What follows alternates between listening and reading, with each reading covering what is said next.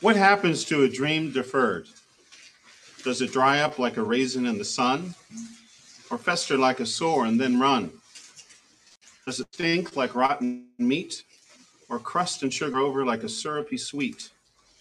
Maybe it just sags like a heavy load, or does it explode?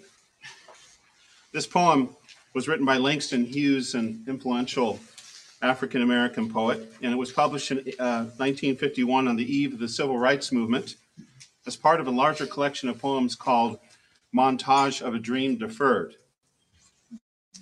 And with its jazz and blues infused diction, you might wonder what Hughes's poem has to do with the Advent season. But the moment before the dawn of the new covenant, the beginning of the New Testament, was also a time of deferred dreams, especially the longing for the Messiah. It's hard to pinpoint the exact condition of the messianic dream during this time. For some, the dream may have dried up like a raisin in the sun. It may have retained some of its sweetness, but it had shriveled up, far removed from the full-bodied fruit of Isaiah's visions. For others, it may have felt like a festering sore, infected with cynicism and bitterness.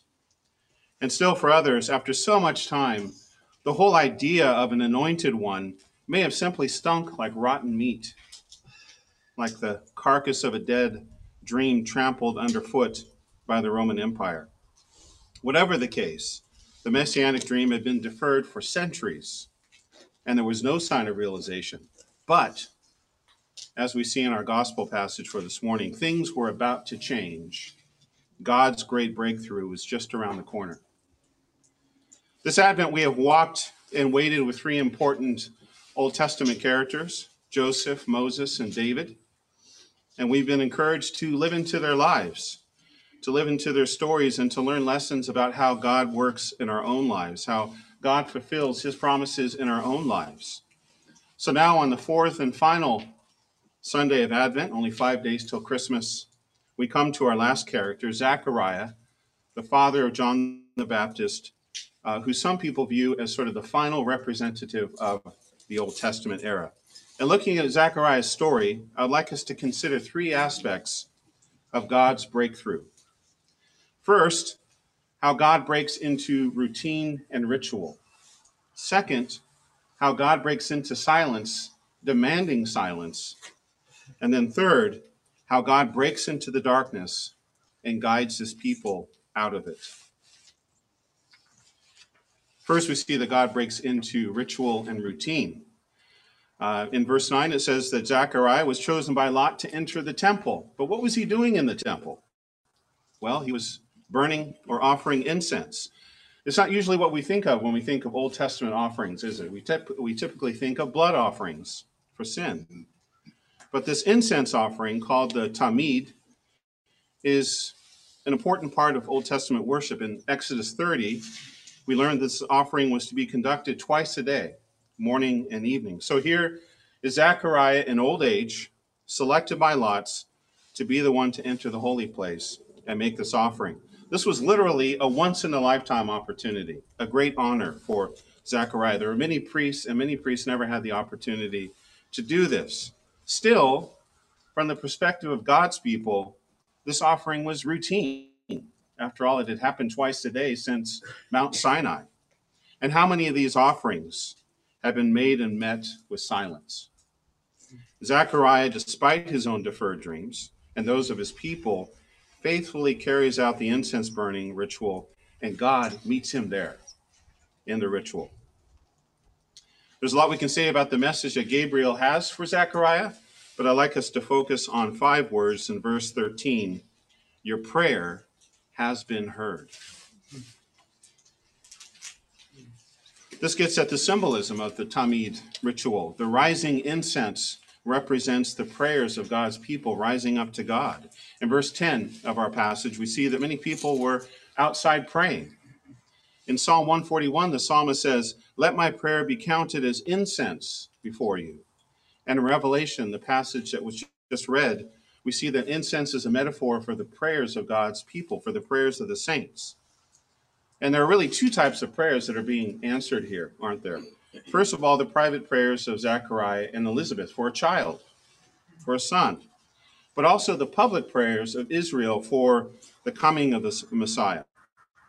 And of course, John the Baptist will be the one who prepares the way for the coming of the Messiah. So the first thing we see about God's breakthrough in the story of Zechariah is that God breaks into ritual, into the twice a day routine of offering incense, demonstrating that he hears prayer and answers prayer, albeit in his own time and his own way.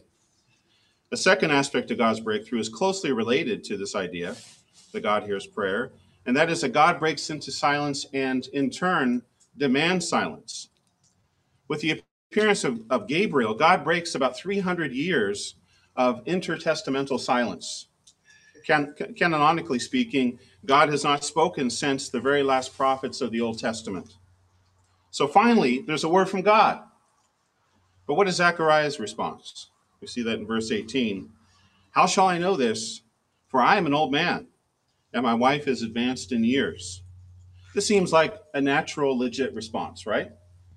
After all, the angel had promised the biologically impossible. Even good old Father Abraham asked for a sign when God told him that he would have a son in his old age. But notice Gabriel's response here to Zechariah's question, verses 19 and 20. I am Gabriel. I stand in the presence of God, and I was sent to speak to you and bring you this good news. Gabriel seems to be saying, I've just come directly from God's very presence to tell you about his answer to your prayers. Amazon same-day shipping can't touch this. And you want a sign? So we see that Zechariah's muteness then is a rebuke for his unbelief. Still, this whole episode is a bit puzzling, isn't it? After all, why does God break his silence only to silence the one to whom he has broken his silence? At least one biblical response would be that Zechariah's muteness underlines the importance of silence before God, especially when he speaks his word. In the context of condemning the people for worshiping mute idols who neither hear or speak, Habakkuk declares, the Lord is in his holy temple. Let all earth keep silence before him. We might also consider the case of Job, right? He loses everything of earthly value, and he vows that he will not keep silent. And he doesn't, nor especially do his know-it-all friends. This makes Job perhaps the most verbose book in all of Holy Writ. It is full of discourse, advice, and quite frankly, a lot of hot air. God finally does break through in Job, and in a very dramatic fashion in a whirlwind. And he starts by denouncing human discourse. He says, who is this that darkens the divine plan by words of knowledge? And after his awesome address, basically saying, who do you think you are, Job? Job responds, I am of small account. What shall I answer you? I lay my hand over my mouth. He silences himself before God. So with Zechariah and his muteness, we see the hand of God placed over his mouth. We see the greatness of God and the power of his word to do the impossible. And now to a third aspect of God's New Testament breakthrough. God breaks into the darkness and leads his people out of it. A son is finally born to Elizabeth and Zechariah. And after Zechariah writes on a tablet that the boy's name will be John, his tongue is loosened and he begins to speak, praising God. His recovered tongue gives utterance to a beautiful prophecy, a canticle, a song, a psalm of praise. Some people call this the Benedictus. And there are two parts to this song. First, it's a celebration of the Messiah and the fulfillment of God's promises. And then at the end, it's an address to his newborn son, John. The canticle ends with one of the most poetic passages in the entire New Testament, verses 78 through 79. The rising sun shall visit us from high to give light to those who sit in darkness and in the shadow of death, to guide our feet into the way of peace. So in the same way that God breaks into ritual and silence, he breaks into human darkness and guides his people out of it. Light imagery is so prevalent in the Bible, we don't even really need to talk about it very much. It's so commonplace. We go back to the beginning, back to God's original breakthrough, right? In Genesis 1, where God broke into chaos and darkness by saying what? Let there be light. Let there be light. And Zechariah's Psalm Delight provides guidance. It guides our feet into the way of peace or into the way of shalom. And this is reminiscent of Exodus, where the Lord leads his people out of Egypt with a pillar of fire by night. And Zechariah's words also foreshadow, or in the case of this metaphor, foreshine, Jesus' statement in John, I am the light of the world. Whoever follows me will not walk in darkness.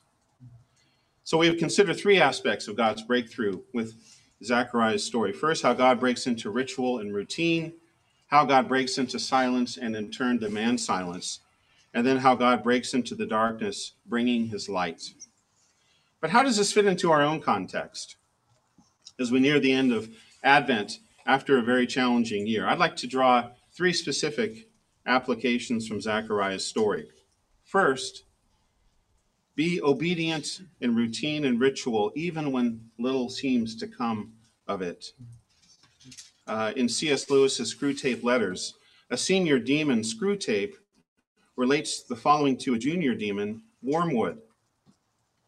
This is what Screwtape says. Sooner or later, God withdraws, if not in fact, at least from their conscious experience. He leaves the human to stand on its own legs, to carry out from the will alone duties which have lost all relish.